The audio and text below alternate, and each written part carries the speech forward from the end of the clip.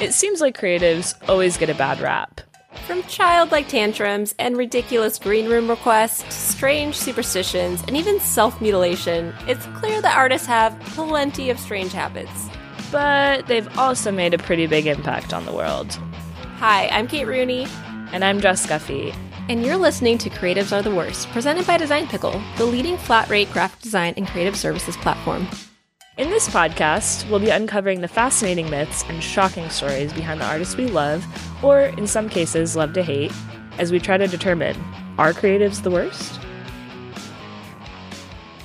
Welcome to Creatives Are the Worst, presented by Design Pickle. My name is Kate Rooney, and I'm joined with my lovely co-host, Jess Guffey. Hi, Kate. Hi, Jess. Long time no see. I know, it's been forever. How are you? It's been like 12 hours. Feeling a little scared about that. Way too long. My dog's tail is hitting me right now. That's it kind of nice. looks like your tail is wagging. In case you guys didn't know, Jess has a tail. She's born buddy. with it. We accept her for who she is. And it's kind of nice because you can tell when Jess is happy because her tail wags. Wow. I have no words for that. I mean, would you like to tell everyone why you decided to keep your tail instead of having it surgically removed? It all started on a cold, rainy night. No. Off to a great start. Well, for more Jess, fantasy stories from Kate's brain, visit KateTellsStories.com. I wonder if that's a real URL. We should look into buying that domain. So yeah, check that out. Also check out designpickle.com/podcast to listen to more episodes and strange tales. And I believe you have a strange tale for us today. Well, I see what you did there. Great. Thank you. Very subtle. I do. Like many of the people that we've done before, this person is quite the character. Lots of conflicting information out there, as you can imagine. So I would like to tell everyone that, yet again, this is based just on our research and what we have found on the interwebs. So if you have conflicting information or another story that you'd like to share with us about this person or any of the people that we've covered, please let us know at podcasts@designpickle.com. And you can yell at us too. Wait a minute. No, we're not. Let's not encourage that. You know what? You do you. Do whatever you feel is right. Yeah. So today, Kate, we will be talking about someone that is considered one of the greatest musicians of all time, someone that has multiple albums on Rolling Stone's list of greatest albums of all time. Don't know what happened to my voice there. This person has been depicted in multiple films and plays. They're in pretty much every major music hall of fame.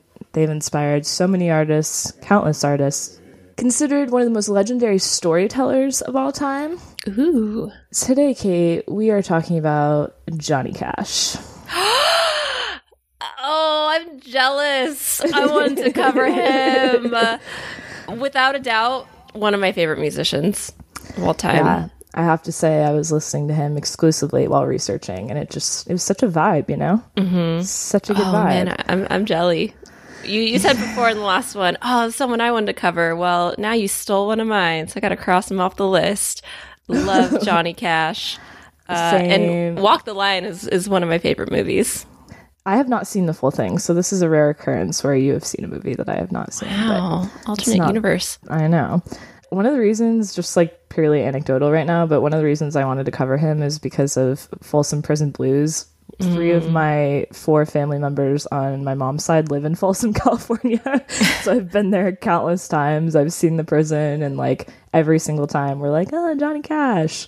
So it's like weirdly always been a part of my life in that way, purely from a geographical perspective. But I also just love his music and think he's an interesting person. So without further ado, let's talk about Johnny Cash. Let's do it. Heck yes. So in 1932, Johnny Cash was born in Kingsland, Arkansas to Carrie and Ray Cash. He was the middle child of 7 children. So many kids. So many kids. Too many. Yes. The family was primarily of English and Scottish descent, and they actually had a keen interest in their heritage, and Johnny took a particular interest in this. So traced his heritage all the way back to their Scottish roots and found some interesting stuff that's really not worth mentioning, but it's important to note that he really liked looking into that and was very intrigued by how far back their roots could be found in Scotland. Now, when he was born, his mom wanted to name him John and his dad wanted to name him Ray after him. So they compromised by naming him John Ray. So very original. Oh, there you go. It's all about compromise. The secret to a healthy marriage. So for most of his childhood, he actually went by JR, not Johnny. That wasn't until later. Now, in 1935, it was obviously the Great Depression, and the family moved to a New Deal colony that gave poor families an opportunity to work land that they later had the opportunity to own. So they worked on cotton fields, and he actually started working on the fields when he was 5 years old. He would drag buckets of water around, and then when he turned 8, he actually started picking cotton. And he had back pain and like other ailments from this hard labor, even as a child, which foreshadowing? Perhaps, but yeah. 8 years old. 8 years old. Not an easy life to live, but I mean, pretty much everyone in the country was living a similar lifestyle then. So yeah, back pain when you're 8 years old, like that's rough. Yeah, not great. But during his labors, when he started singing, that's kind of how he passed the time while he was working. He also liked to listen to the radio a lot, and particularly liked listening to the Carter Family, which is foreshadowing. Oh, yeah. He was also fascinated by Frankenstein, the character. And yeah, which hold on, like the monster. Yes, the monster. Okay. I know people are gonna be like, well, it's not actually Frankenstein, it's Frankenstein's monster. Just putting that out there. That's so true. Thank you for bringing that up. We know, okay? We know. You might say, wow, super random that you mentioned this fascination with Frankenstein. But I thought it was important because he had said that he was very sympathetic to the character and said it was someone made up of bad parts but trying to do good, which I feel like kind of encompasses Johnny himself in a weird way, and we'll dive into why that is, but thought that was poignant to mention that even as a young child he was feeling sympathy for a monster that was fictional. So anyways, working on the cotton fields also gave him a lifelong sympathy for working class people. He always would write songs about them and, as we know, talk about them. So this experience of working in the cotton fields with his family at a young age was very important to his life. In 1944, his older brother Jack passed away after being cut by a table saw. Oh, that's right. Very gruesome. Like, not going to go into the details because just really disturbing to read about. But essentially, after the accident, he survived for a week and then ended up passing away. And in his autobiography, Johnny described that day as having a weird feeling, and I guess his mom did as well. They felt like something was in the air that was going to go wrong, and they actually tried to convince Jack not to go to work that day because of it, because they felt so strongly that something bad was going to happen. But he ended up going because the family needed money, and he felt like he couldn't take the day off just because they had a strange feeling about it. So after he passed away, Johnny described Jack as his best friend and said that Jack loved listening to him sing more than anything. And while his dad told Johnny that he was wasting his time with music, it was always Jack that was the one that encouraged him to sing and pursue his passion. Johnny said after Jack died, "After Jack was gone, I had no one else. I felt like I had died too." Oh, it's so sad. I can't remember. Do you know, was Johnny there? I thought Johnny was there when it happened.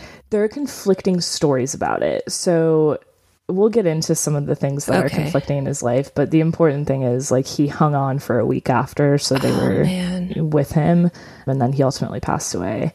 Now, at the funeral, Johnny sang gospel songs. And that evidently stuck with him throughout his life as well. According to his sister Joanne, on the day of his funeral, Johnny went to the gravesite early. He took a shovel and began to help the workers dig Jack's grave.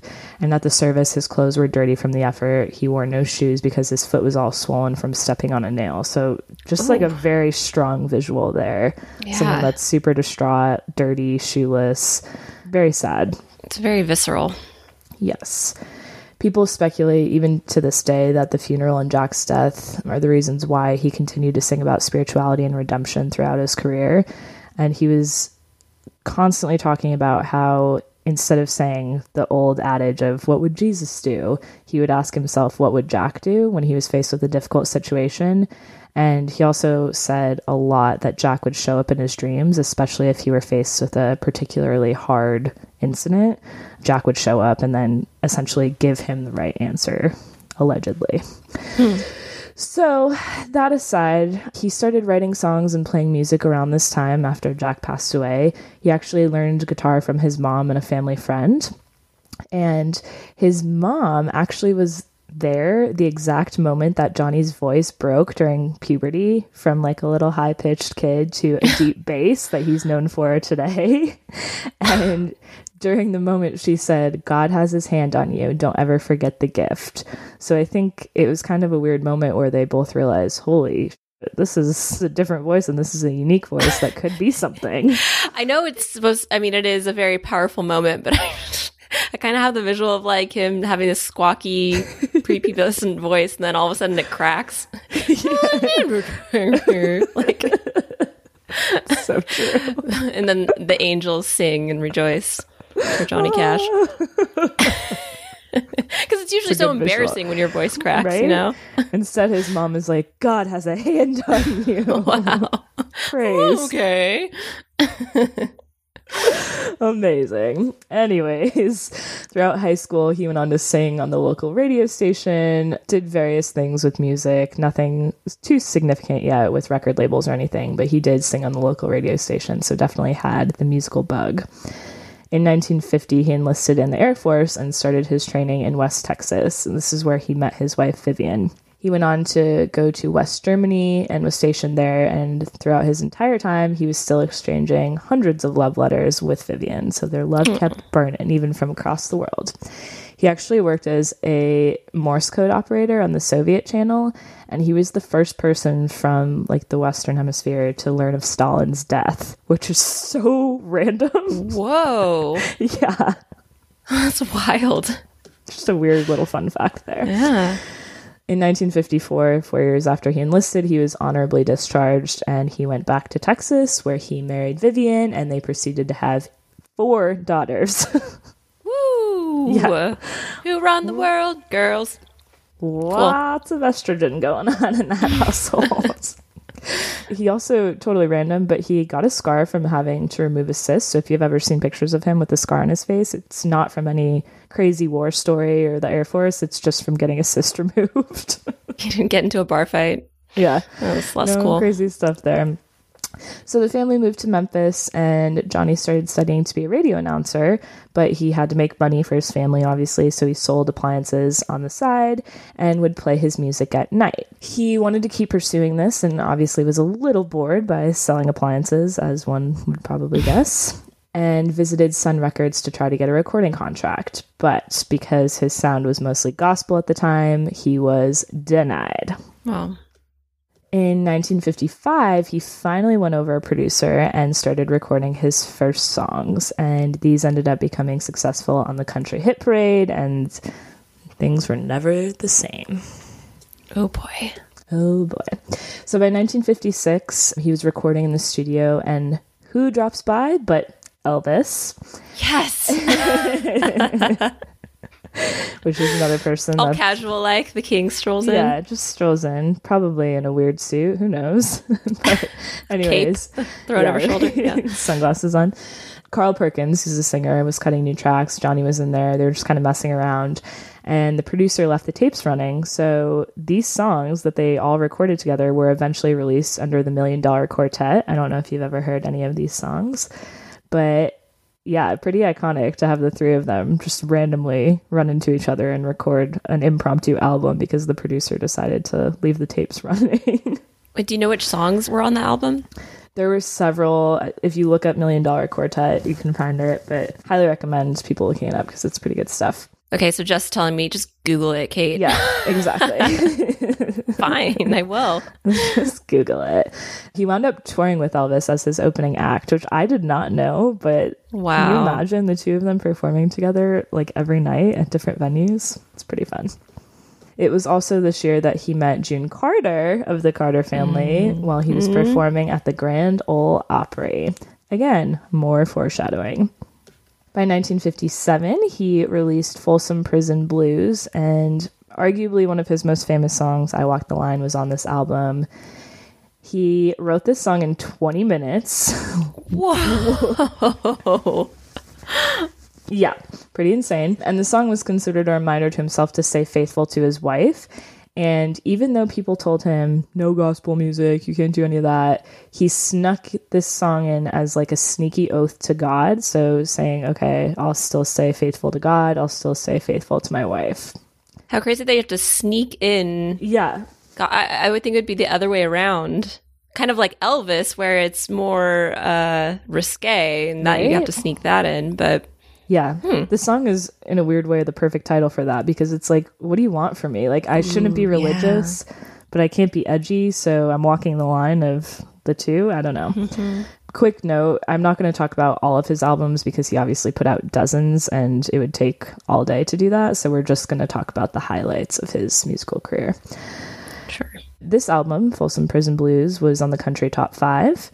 And he became the first artist on Sun Records to release an LP, which is long playing. For those musical buffs out there, you already know that. But he was the first person to do that, which is interesting. Like, people really were just releasing EPs before then. Yeah, I didn't know that. Cool. He wanted to go to a bigger label at this point and receive higher royalties, because at Sun Records, he was only receiving 3%, which the standard at the time was 5%. So he was kind of getting gauged a little bit by their royalty structure. And also, Elvis had already left the label by this point, so Johnny was kind of like, I think it's time to move on and find some bigger and better things. This time, like early in his music career, he was also starting to get teased by other artists, the more famous he got, because of his habit of wearing black clothes. They called him the Undertaker. And he said it was because black clothes were just easier to keep looking clean on tour, which, very logical explanation. It's very smart working. I agree. One of Design Pickle's core values. Yeah. In 1958, he signed with a bigger label, Columbia Records. You might have heard of it. Sure. And he released Don't Take Your Guns to Town, which was also one of his biggest hits. It was here that he also recorded some gospel songs, so trying to go back to the gospel vibes. And at the same time, Sun Records was releasing some of his backlog of recordings under their label, so he became the first artist to have 2 labels releasing his music concurrently. Wow. Music everywhere. It was also this year that he moved to California in hopes of starting a film career, like so many others before him. Yep. What? This always surprises me when I hear this with, like, musicians or artists that we cover that aren't in the film industry. Right? I want to be a star. Crazy. Yeah. You wonder why it is. I mean, they're obviously super creative, and maybe they just want to be tested in a different creative field. Who knows? It's kind of an interesting thing that we're seeing over and over again. Anyways, he obviously was making pretty good money at this point from his success, and he bought Johnny Carson's old home down the street from where the Jackson family would later set up their compound, which was in Encino. Whoa. He ended up making his acting debut in a movie called 5 Minutes to Live, and it was absolutely planned. Like, he did not do well. The film didn't do well. It was not a good move. I had no idea he was even in a movie at all. I know. What is it called? 5 Minutes to Live. I'm writing that down because I want to look that up. It's wild. So because it was panned, it kind of made him rethink the film career. So he does one and he's like, oh, I don't like not doing well at this. Maybe I should revisit. Yep. And this is also around the time that he started performing concerts at prisons, and perhaps some foreshadowing here. We'll talk about that in a little bit. This is also, not so coincidentally, the time that he started drinking heavily and using methamphetamines and barbiturates to stay awake during tours. And he started going down a little bit of a dark path with that. Friends were getting worried about his erratic behavior. He was nervous a lot, but mostly they joked about it and kind of played it off and ignored the signs of heavy addiction that were kind of right in their faces. By the early 1960s, he was living in Ventura County, and he started having problems with Vivian because of the drug and alcohol habits. She was getting frustrated. He was MIA all the time, and it just wasn't a good situation. In 1962, problems escalated further when June Carter joined his touring group and started going out on tour with him. Neither one of them, June nor Johnny, ever disclosed when their relationship officially started, but it was around this time that June had referred to when she said, "It was not a convenient time for me to fall in love with him, and it wasn't a convenient time for him to fall in love with me. One morning, about 4 o'clock, I was driving my car just about as fast as I could. I was miserable, and it all came to me. I'm falling in love with somebody I have no right to fall in love with. I thought, I can't fall in love with this man, but it's just like a ring of fire." Oh, so many goosebumps right now. Yeah. So again, full body chills. Holy moly. Yeah. Timing a little bit muddy, but I think we can all surmise where this ended up going and what was going on at this time. By 1963, he was still spiraling from drugs and alcohol, but his wild creativity made it possible for him to keep churning out hit after hit. So his personal life was a disaster, but musically, he was still just killing it. This is also the year that he released Ring of Fire, which became a huge crossover hit, as we know. My personal favorite Johnny Cash song. I don't know about you. Now, didn't June Carter write that song? So it was originally performed by June's sister, Anita. And Johnny created the horn arrangement that we all know. It's iconic in the song, and said that it came to him in a dream. But Vivian, who he was still married to, disputed that Anita wrote it and said that Johnny wrote it, but gave Anita and June half credits for monetary reasons. So there's like a ton of conflicting information about how this song came to be. We don't really know if Anita wrote it, June wrote it, or Johnny wrote it. We just know for sure that Johnny created the horn arrangement. So, and we just know that it is a beautiful song. Totally. And it's been covered by so many people since. It was number 1 on the country charts, and it cracked the top 20 on the pop charts. So huge crossover hit, huge song, still relevant today. You hear it a lot. Great overall, no matter who wrote it. Don't really care because they gave it to us. So thanks, world. Thanks, Anita, June, or Johnny. In 1965, he went on a camping trip with his nephew, Damon, in the Los Padres National Forest. And Damon said getting into the passenger seat was his first regret of the day because Johnny was a terrible driver under the best of circumstances. But it was clear from his day's look that he had already been into the amphetamines that he favored. So they were pulling a camper with the car, and because Johnny was high and also a bad driver, Damon described it as a series of starts and stops that made the camper feel like something from a slapstick comedy. Great visual. Great visual. Oh, dear. But things got worse from there. So Damon was so upset by his driving and just like carelessness to do drugs around him that he didn't want to sit near Johnny as they stopped near a promising fishing spot. And he told him, "I'm going to go fish over here. I don't want anything to do with you." And Johnny said, "That's fine. I don't want to be by you either." Okay. Yeah, I don't want to be by you either. Okay. Super mature. Yeah. So Damon ended up finding a pretty tranquil little stretch of water where he could fish and get his uncle off his mind. But his tranquility was broken by a strong smell in the usually pure Los Padres air. And it was smoke. It was coming from the direction of the camper that they had towed. Oh, no. So he rushed back over there and he found Johnny on his knees in front of the truck, fanning a fast-spreading fire. And there was a spent package of matches by his side. So Damon just took in the situation and figured Johnny had started the fire to keep warm, and in his drugged state, let it get completely out of control. The wildfire ended up getting so big that it destroyed 508 acres and killed 49 endangered condors. Yeah, not great. Not great at all. I feel like this is a very... I don't know, this is a metaphor for spiraling out of control. Also, super random, but last night I was watching videos of the wildfires in Australia and just how scary it is to see how fast fires travel and grow. Ooh, I know. I mean, think about how small this one probably started. Like, Damon said, he probably just started it to keep warm, and then it just matches got totally out of control. Oh no, poor condors. I know. He actually was sued by the federal government for this because he destroyed so much protected land. And when the judge asked Johnny why he did it, Johnny said, "I didn't do it. My camper did, and it's dead, so you can't question it." No.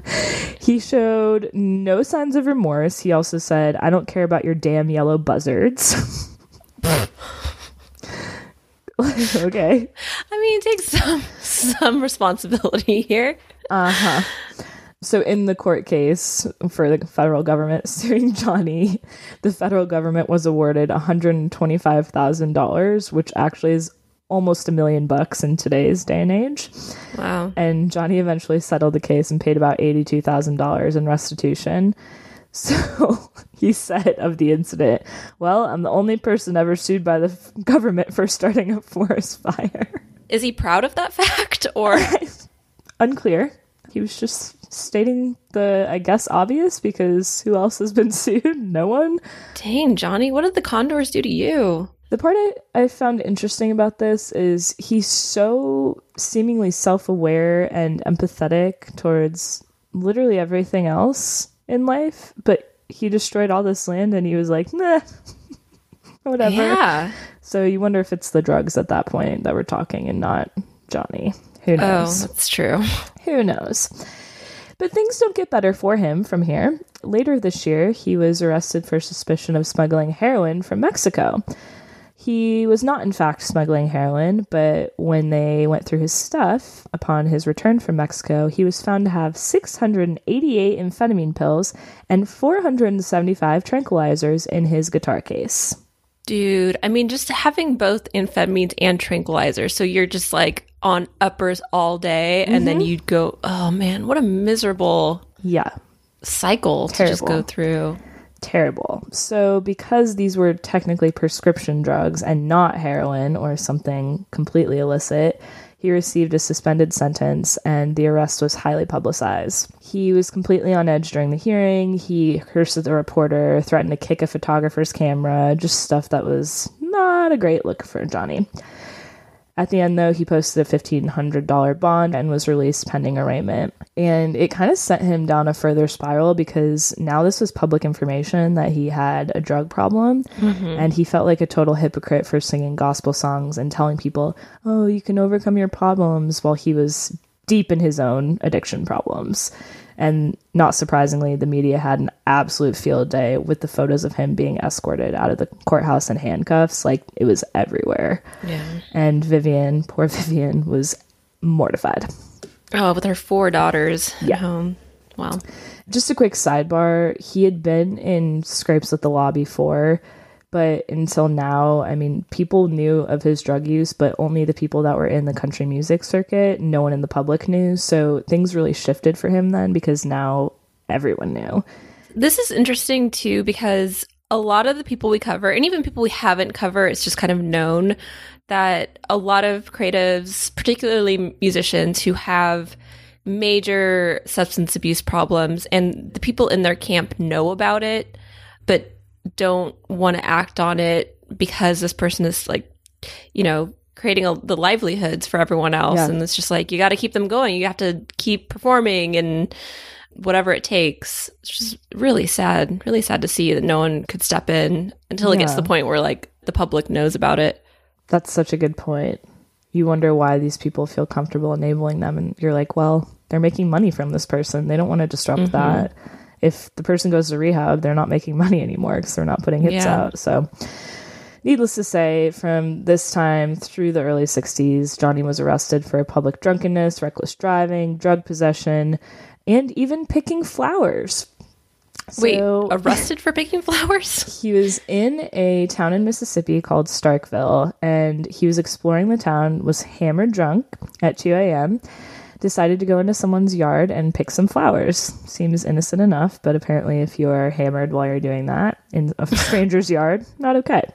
So he was arrested by local police and he was put into the jail, but wasn't thrilled about this. So he started screaming and kicking at the cell door so hard that he broke his toe. Whoa. Yeah. This whole experience later made it into a song, not surprisingly. One other story from his jail days. Pick my flowers, get arrested, and then I kick and hurt my toe. That's exactly the song. How did you know? Love that song. So crazy. Yeah, me too. So he also spent a night in jail in Carson City, Nevada, and don't know what he did there, but he was sharing a cell with a threatening lumberjack who refused to believe it was actually Johnny Cash. So Johnny, to try to de-escalate the situation, spent most of the night singing his big hits and gospel songs to pacify his cellmate because he was so scared. And the man never ended up believing that he was actually Johnny Cash, but he fell asleep and Johnny survived the night. Singing the lumberjack lullabies. Yeah. Go to sleep. Go to sleep. I say all this because even though he never spent any great length of time, like he was never sentenced to jail time, he just spent nights in jail. He was arrested 7 different times, spent a few nights in jail, got some perspective, which reminded me of the late, great Lenny Bruce as I was researching this. And so throughout his career, he empathized with inmates, and so he performed at a lot of prisons, and a lot of people suspect that it's because he did spend a little bit of time in jail and, you know, see how it went, and he felt like these people didn't fit in and that he could help them with music. So just wanted to mention that because we all know how famous his prison albums are. With that, let's take a quick break. Hey, Jess, what do you call a pickle lullaby? I don't know, Kate. Tell me. A cucumber slumber number. Oh, no. I did not see that coming. Nope. That joke may have been the worst, but Design Pickle is not the worst. Definitely not the worst. And there's a reason that Design Pickle has been ranked on the Inc. 5000 list of fastest growing companies in America for the past 2 years. And it's because they aren't the worst. No, Design Pickle offers flat rate, unlimited graphic design and creative services with unlimited revisions, brand profiles, a Zapier integration, Adobe source files, all that good stuff. And we have a special deal for all of you listeners. So if you're listening to our nonsense and you need graphic design help or custom illustration help, you can use the code WORST at checkout to get $100 off your first month of any plan. That's coupon code WORST, W-O-R-S-T, for $100 off any plan of Design Pickle, our Essentials plan, our Pro plan, custom illustrations. Just head over to designpickle.com and select the plan that's right for you and get $100 off. And get creating. So by this time, it's 1966, and Vivian was highly suspicious that Johnny was having an affair with June, which again, we don't really know, but all signs point to yes. And also, women's intuition is a very powerful thing. Correct. They ended up divorcing. Vivian requested a divorce from Johnny, and she said at this time she would wait anxiously for him to get home and would literally sit at the window and watch for him because he was so caught up in drugs and alcohol that she just didn't know where he was, what he was doing, who he was with, what kind of state he was in. Man. She said that she imagined him in the arms of June Carter or dead somewhere of a drug overdose, and she prayed to see the headlights in the driveway that would prove her wrong. On most nights, though, she gave up around 1 a.m. and tried to grab a few hours of sleep before getting their daughters ready for school.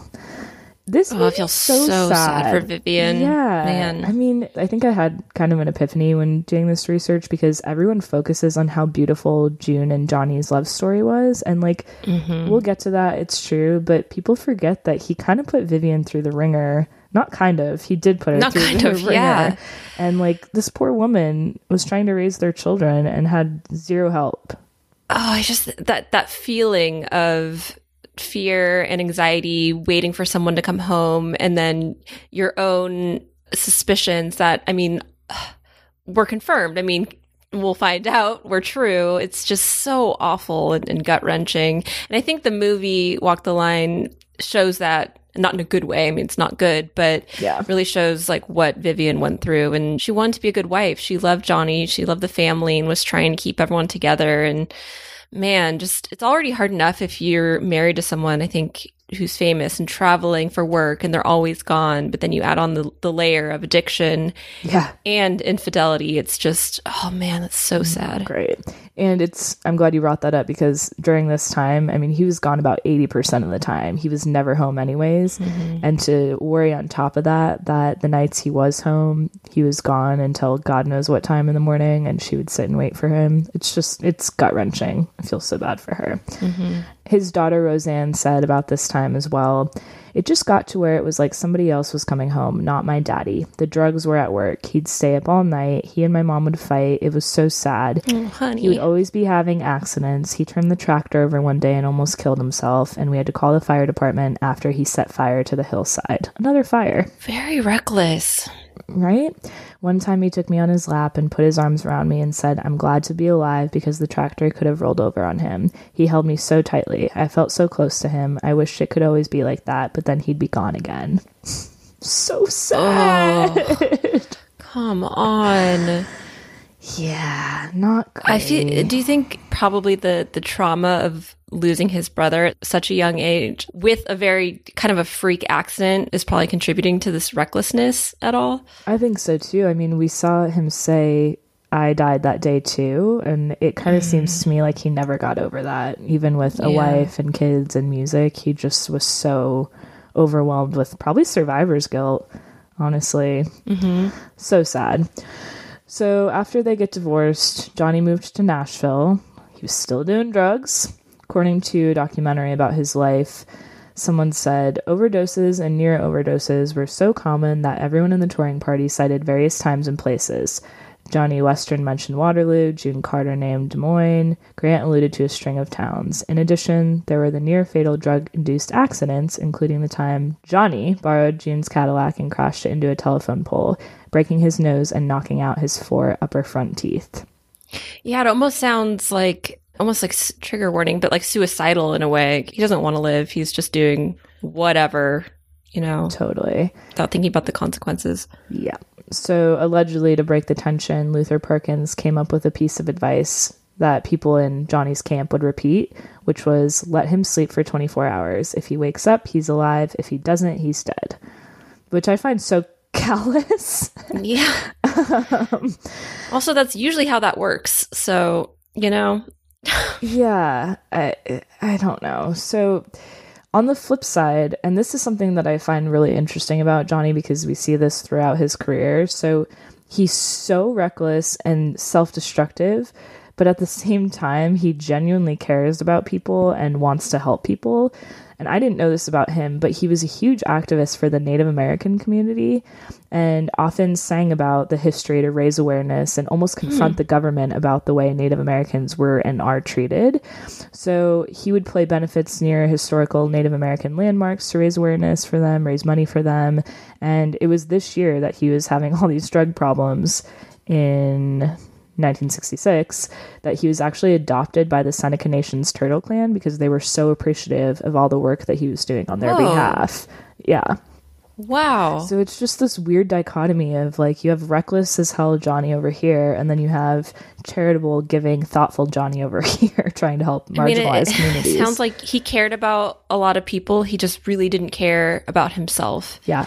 And a lot of that is addiction speaking, because while you might hate yourself and have these destructive behaviors and you care about other groups and stuff like that, that addiction, it's hurting people. It's hurting your family and your friends, even though it's inward to yourself. It's affecting other people that you love in really painful ways. Totally. So yeah, it seems like he wasn't trying to piss off his wife. He wasn't trying to make his friends angry. He just really hated himself. Yeah. Those are the byproducts of it.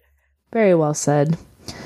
So in 1967, he wins a Grammy with June for the duet Jackson. And it was also this time that there are rumors about a suicide attempt.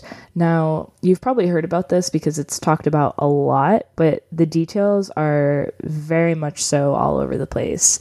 Johnny is very adamant that this happened, and people in his camp are like, there's literally no way that this happened. Like, not a chance.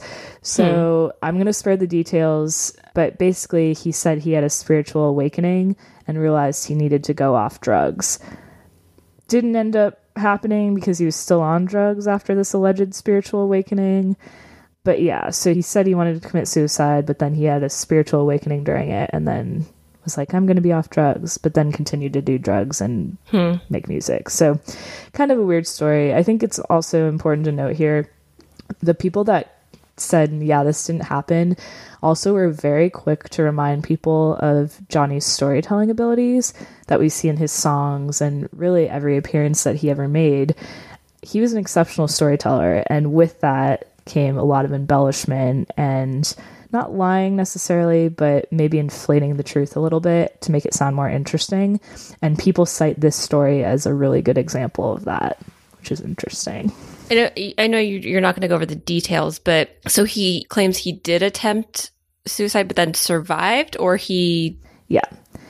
Okay. He claimed he attempted it, and in the middle of like just laying there waiting to die, had a spiritual awakening and wanted to get off drugs, so escaped. Interesting. Okay. It was also around this time, again, said he was going to go off drugs, didn't. Got in a car accident in Georgia. The police found a giant bag of pills, as per the use for Johnny, and he attempted to bribe the deputy. Probably not good to bribe a uniformed officer, just a thought. Usually not. He ended up talking to the sheriff, who released him after a night in jail and a long talk, and the sheriff basically was like, you can't live your life like this. You're acting in a very self-destructive pattern. You can't make these choices. Basically like a dad.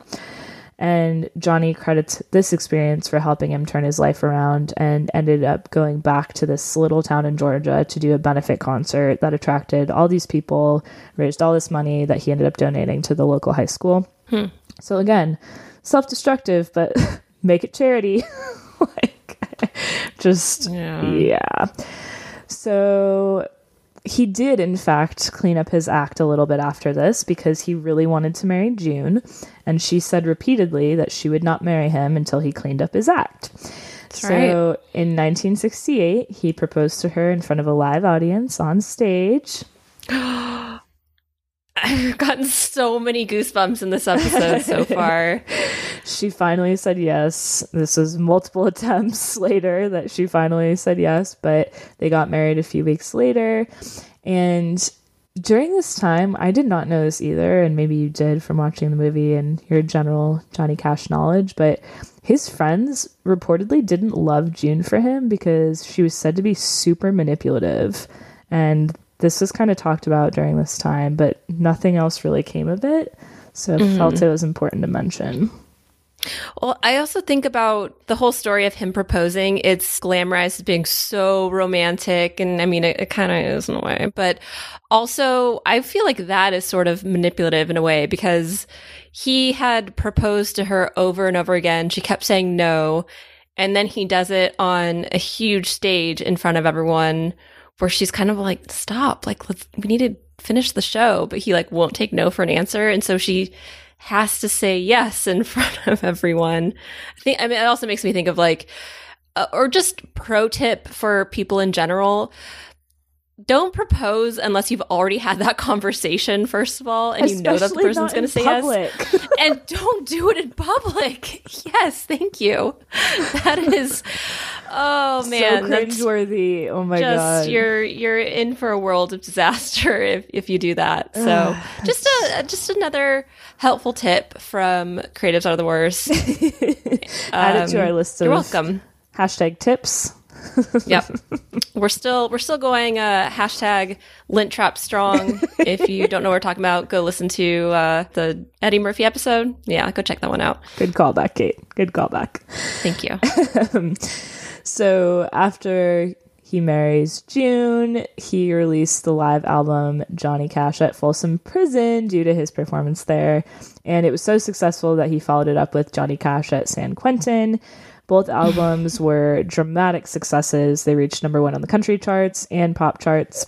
And this is actually when he became a quote-unquote international hit because these albums surpassed the Beatles and sold 6.5 million copies, Whoa. Which is a big deal back then. In 1969, the Johnny Cash Show came to be. So because the two live prison albums were so successful, ABC gave him his own show. And the show was performed at the Ryman Auditorium in Nashville. He would have guests like Linda Ronstadt, Neil Young, Neil Diamond, Ray Charles. The list goes on and on and on and on. Wow. Bob Dylan was also a guest, and quick note about that, he was a huge champion of his work, and they were kind of fans of each other. And Johnny's been said to have nurtured and defended artists like Bob that were kind of on the fringe of country, but still country, which obviously proved to be a very good choice on his behalf because we all know Bob Dylan's legacy. Oh, yeah. We love Bob Dylan. Love him. Johnny often clashed with the network, not surprisingly, but he really just wanted creative control over it. It's very apparent. So Chris Christopherson performed on the show, and they told him he had to cut the word stone from Chris's music. And Johnny was like, yeah, we're not doing that. So they left it in. He got his hand slapped by the network. He also brought Pete Seeger onto the show after Seeger's performance of an anti-Vietnam War song had caused a controversy on another network. So ABC was getting very frustrated with him because he just did what he wanted, brought people on and caused controversy, and was like, whatever, don't care. Creatives, am I right? Might be the worst, who knows? So the show ran for about 4 years. It ended up getting canceled in 1971 due to a, quote, rural purge. First of all, I hate the word rural. Rural. The rural juror. The rural purge. The rural purge. That's a tough phrase. Isn't it, though? It's like, yeah. Got to practice that one. If you want a tongue twister, try that at home. But I guess around this time, a lot of rural themed shows were canceled in favor of more urban and suburban content. So I don't really know what this means. I didn't really look into it further, but it's an interesting concept in the early 70s that they're like, we don't want farm people, we want city people. Okay. Yeah. Go for it, I guess. Don't know why. We might have to add that to our list of things to look into. But this is around the time that his public image as, quote, the man in black was solidified. Man in black, yeah. He actually, in Johnny Cash fashion, wrote a song to explain why he was the man in black. And he said he wore black on behalf of the poor and hungry and to mourn the lives lost from the Vietnam War. Now, yet again, this is something that people often cite as an embellishment because they call it back to the times that he said it was just because it was easier to keep clean. Mm-hmm. And people were adamant about that being a fact. They were like, he never really felt like that on behalf of the poor and hungry. He genuinely just did it because it was easier. So... Also, it's slimming. It's just kidding. That's no fashion. Or, maybe he just likes to wear it and people want to prescribe a reason for it, but it's like, that's just what I wear. Everyone has their thing, right? Like, what is him wearing black affecting you? It's not. So, whatever. Who cares? But by the mid-70s, his popularity and hits began to decline. He was completely off drugs by this time, so completely sober. Wow. So he started doing various other projects. He was making commercials. He co-wrote and narrated and produced a film about the life of Jesus. He appeared on various television programs, including Dr. Quinn, Medicine Woman with June, which I did not know. What? Yeah. Just like, what is this movie about Jesus? I don't even know. Didn't look into it further, but he was very fascinated by spirituality and had a lot of spiritual things going on that were kind of all over the place, which is probably also part of his addiction, maybe not. But yeah, the life of Jesus. Interesting. Very interesting. Okay. So appears on TV shows. He actually was invited to perform at the White House for Richard Nixon's administration. And the office of Richard Nixon had asked ahead of time, hey, can you play these songs? And he said, no, I will not play these songs, but I will play these songs instead. And many people viewed this as a blatant political stunt because he was obviously, pro-Native American rights and all that stuff. So he said that he didn't want to play any songs that would appear anti-hippie. So did his own thing, and Nixon actually even joked about it when introducing him, and he said something like, I only know one thing about Johnny Cash, and it's that he's not going to play the songs you ask him to. So kind of roasted him a little bit. Sure.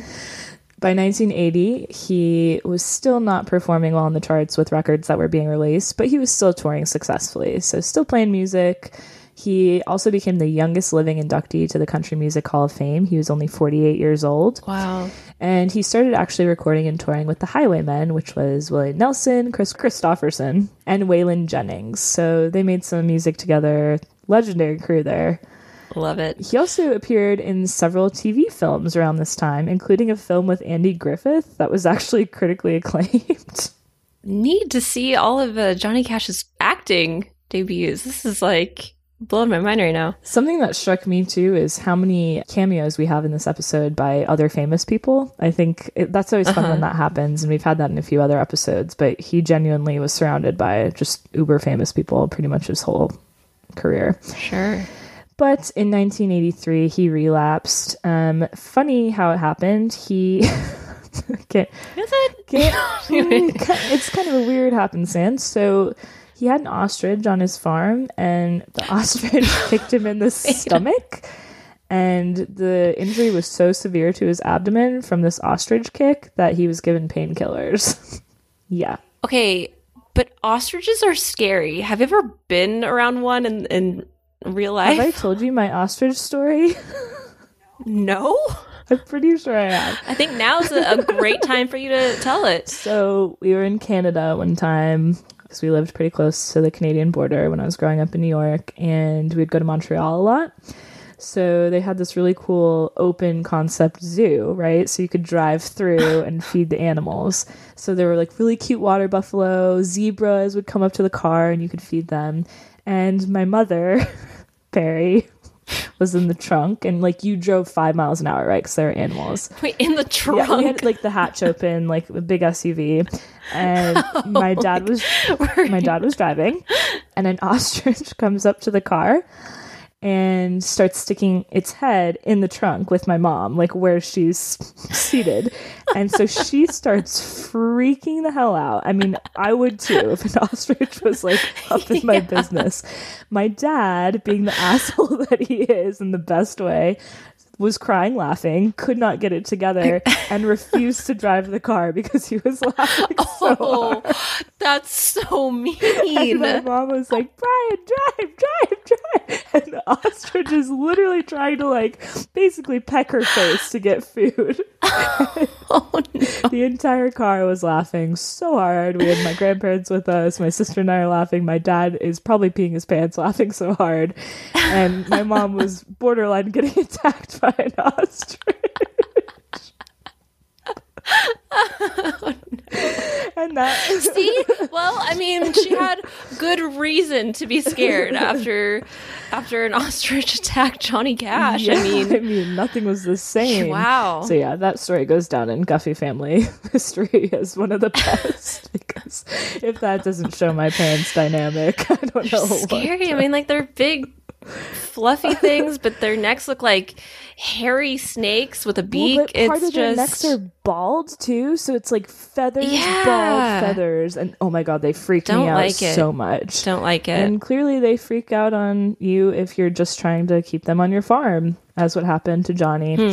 So, like I said, kind of funny the way it happened, but not funny because it ended up resulting in his relapse, and that is not sorry, funny. I don't mean to laugh at that. It's not funny. But you said that it kicked him? Yeah, it kicked him in the stomach, and it caused so much damage because these, pardon my French, but these fuckers are mean. Like, kicked him in the stomach. Yeah, but like, are there talons that big? Picturing like a karate kick. Like getting off the rails. I know. Okay, sorry. This is actually really sad, but I need to get like the actual visual of this. Ostrich karate kick. Yeah. Oh man. Yeah, we got to get it together here. So not actually funny at all, but he did try to get better and was very cognizant of the fact that he relapsed after he had been so good for almost a decade, and he entered rehab for the first time. So I think we can probably credit this to June. I mean, she tried her absolute hardest to keep him off drugs. She flushed pills down the toilet all the time. She tried to hide them, all that stuff. So I think she was probably very happy about this move to go to rehab because progress, right? Mm-hmm. In 1984, he left Columbia Records as a solo artist, but he stayed on with the Highwaymen, so they were still producing music. And by the late 80s, he re-recorded some of his best-known hits and did a duet album. So the duet album was pretty cool because his daughter Roseanne showed up on there. Just kind of a cool concept. He also, at this time frame, released his only novel called Man in White, which was about spirituality yet again. Also, if anyone noticed, not Man in Black, Man in White. So don't know what that means, but we can probably make some guesses. In 1988, British musicians released a tribute album to Johnny Cash, and this really excited him and kind of reinvigorated him. He was feeling kind of down about his music career, how he wasn't putting out hits, but the fact that they created a tribute album that was new and different with their sound really led to his rejuvenation. And he also went to rehab again around this time. So don't know what was going on. If he was sad, went to rehab, and then felt rejuvenated. Timing's unclear. Man, it's a journey. It's a journey. For sure. So by the early 90s, he was excited to make music again. He started working with producer Rick Rubin, and he released an album that he recorded from his living room called The American Recordings. And Rick actually is a huge credit to him. And Johnny had said after the fact that Rick made him believe that people would care about his music after he was gone. He was kind of feeling at this point, I mean, he'd been making music for so long, but he was thinking that he wasn't going to have any legacy. People wouldn't care.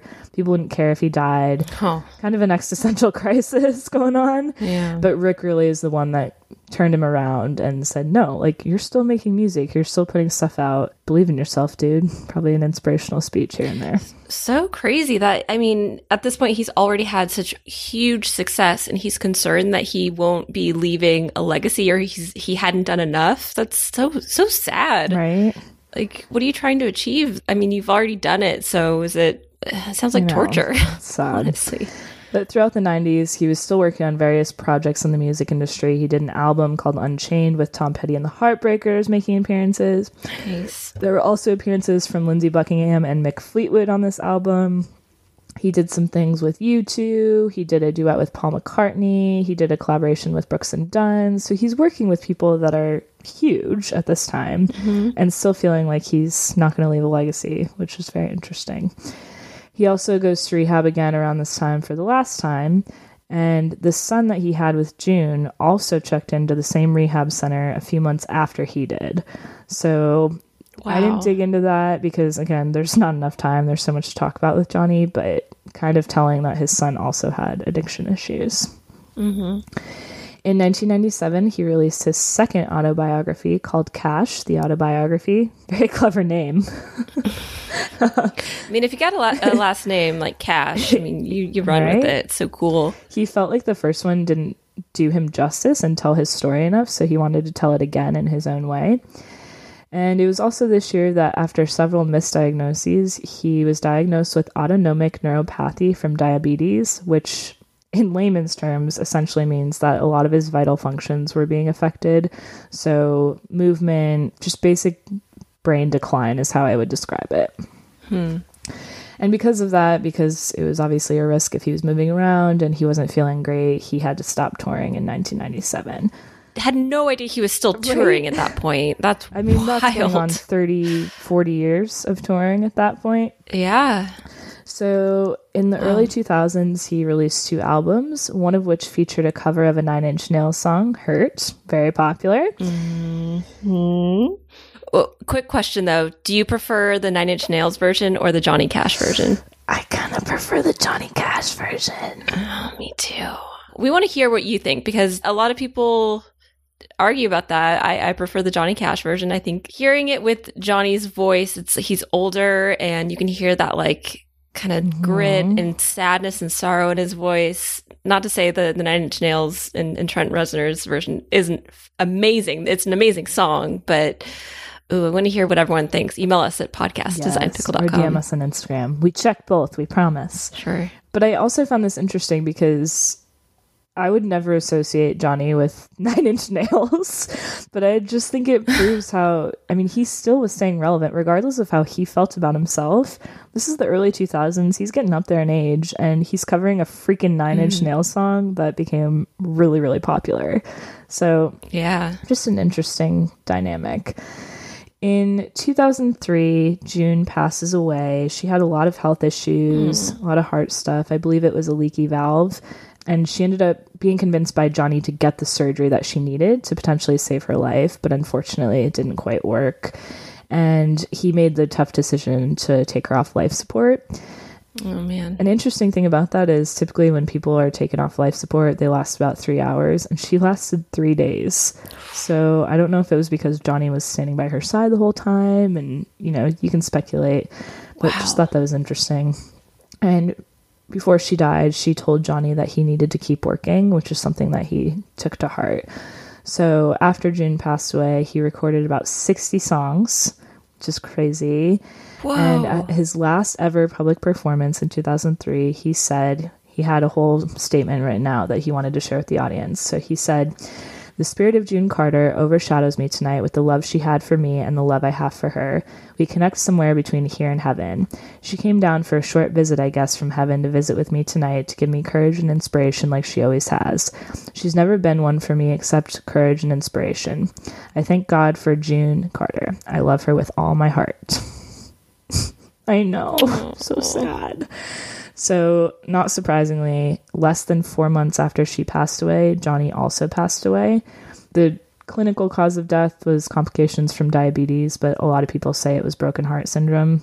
Mm-hmm. And many said that when June died, they speculated that he didn't have much time because it completely tore him apart. I mean, he said the only reason to still live was because of music. And it just destroyed him to the point that he passed away, which is very sad. I know. Wow. But their love has been said to inspire all the great country love songs, which I don't think is a surprise to anyone. Mm-hmm. So, to touch on his legacy, in his time, Johnny Cash wrote over 1,000 songs, released dozens of albums. He was the recipient of the 1999 Grammy Lifetime Achievement Award. He has streets, trails, festivals, museums in his honor. He even has a spider named after him, Kate, which I know you would love. Don't like that. The spider was actually found in the Folsom prison, and they named it after him. Like a different species, or it just had a nickname? Hey, Johnny. No, it was actually a new species of spider, and they made the scientific name so that it was like Johnny Cash. Johnny is Cassius? Basically, yeah. After his death, there was a biography released that showed the darker side of him, like his addiction and frequent infidelity. Until this point, it was said that the general public only knew about 20% of what went on in Johnny's life. So again, he embellished stories. He told the stories that he wanted to tell. That's why I think when he got arrested and it became public knowledge about his drug addiction, he was so devastated by that. But this book really, actually a lot of the information in the book is in this episode, so we know a lot more now. He also had a book of poems that were love letters to June, turned into an album by modern artists like Casey Musgraves, Brad Paisley. That's called Johnny Cash Forever Words, and if you haven't listened to it, I highly recommend. It's super good. I will immediately. As I mentioned at the top of the episode, several portrayals, including the Oscar-nominated Walk the Line, which Kate loves. And he obviously, this is basically going without saying, but he shaped and reshaped country music over and over again. The last thing I will leave you with before we decide if he's the worst is, in an obituary, it was said that he was one of the few performers who outlasted trends to become a mythical figure rediscovered by each new generation. Mm-hmm. So, Kate, I ask you, is Johnny Cash the worst? Well, Jess, oh man, I'm so biased because I'm a huge fan, and a lot of the information you spoke about I already knew, but the new information that I didn't was more the positive stuff, like fighting for Native Americans and whatnot. And not to say he didn't do really terrible things, because he certainly did. Was very, very selfish, very self-destructive, a terrible husband to poor Vivian. Uh-huh. But with that, he clearly had addiction problems, and it is a disease. So it's a fight. I mean, like we said before, it's a lifelong journey, and it sucks. So I'm going to say no. Like, given his legacy, and he definitely dealt with trauma growing up. Totally. So creative. His storytelling is fantastic. Working with the communities is fantastic. I love Johnny Cash, so I'm going to say no. He's not the worst. I agree with you wholeheartedly. I think it's impossible to call him the worst. He was so prolific in his career. He inspired so many generations of artists to come. The addiction stuff and the drug stuff is obviously not great, but like you said, I almost can't fault him for it. I think dealing with the loss of his brother really messed him up for the rest of his life. And while June helped straighten him out, I think it is a disease and he really didn't stand a chance to fully overcome it, just based on how deeply entrenched that trauma was in his early childhood. So I don't think there's any way we could call him the worst, but he definitely made a profound impact on the world of music, especially country music, and honestly, music in general. I mean, so many covers. Yeah. His gospel music, I mean, that has transcended time too. And amazing to hear that there was so much pushback on that. Like the radios didn't want to play it. They were trying to get him to not create music with gospel tones. And it's so powerful. Gospel music is so powerful. It really is. So thank you, Johnny Cash, for bringing that to the larger masses, I would say. For real. If you feel like we are wrong and Johnny is in fact the worst, let us know at podcast@designpickle.com. Also, like Kate said, let us know which version of Hurt you like better, Nine Inch Nails or Johnny. You can also give us a follow on Instagram at Creatives Are The Worst or on Twitter at Worst Creatives. I think that's it. I don't have anything else to share. Great job. That was a wild ride. A lot of sad stuff, but wow, what a life. What a life. What a legend. Until next week. Let's go walk the line. Bye. Bye. Thanks for listening to Creatives Are The Worst. If you like what you're hearing, or if you think that we're the worst, please leave us a review on your podcast platform of choice. We'd love to hear from you. You can also contact us directly at podcasts@designpickle.com, and a big thanks to Design Pickle for sponsoring the show. Join us next week as we once again try to answer the question, are creatives the worst?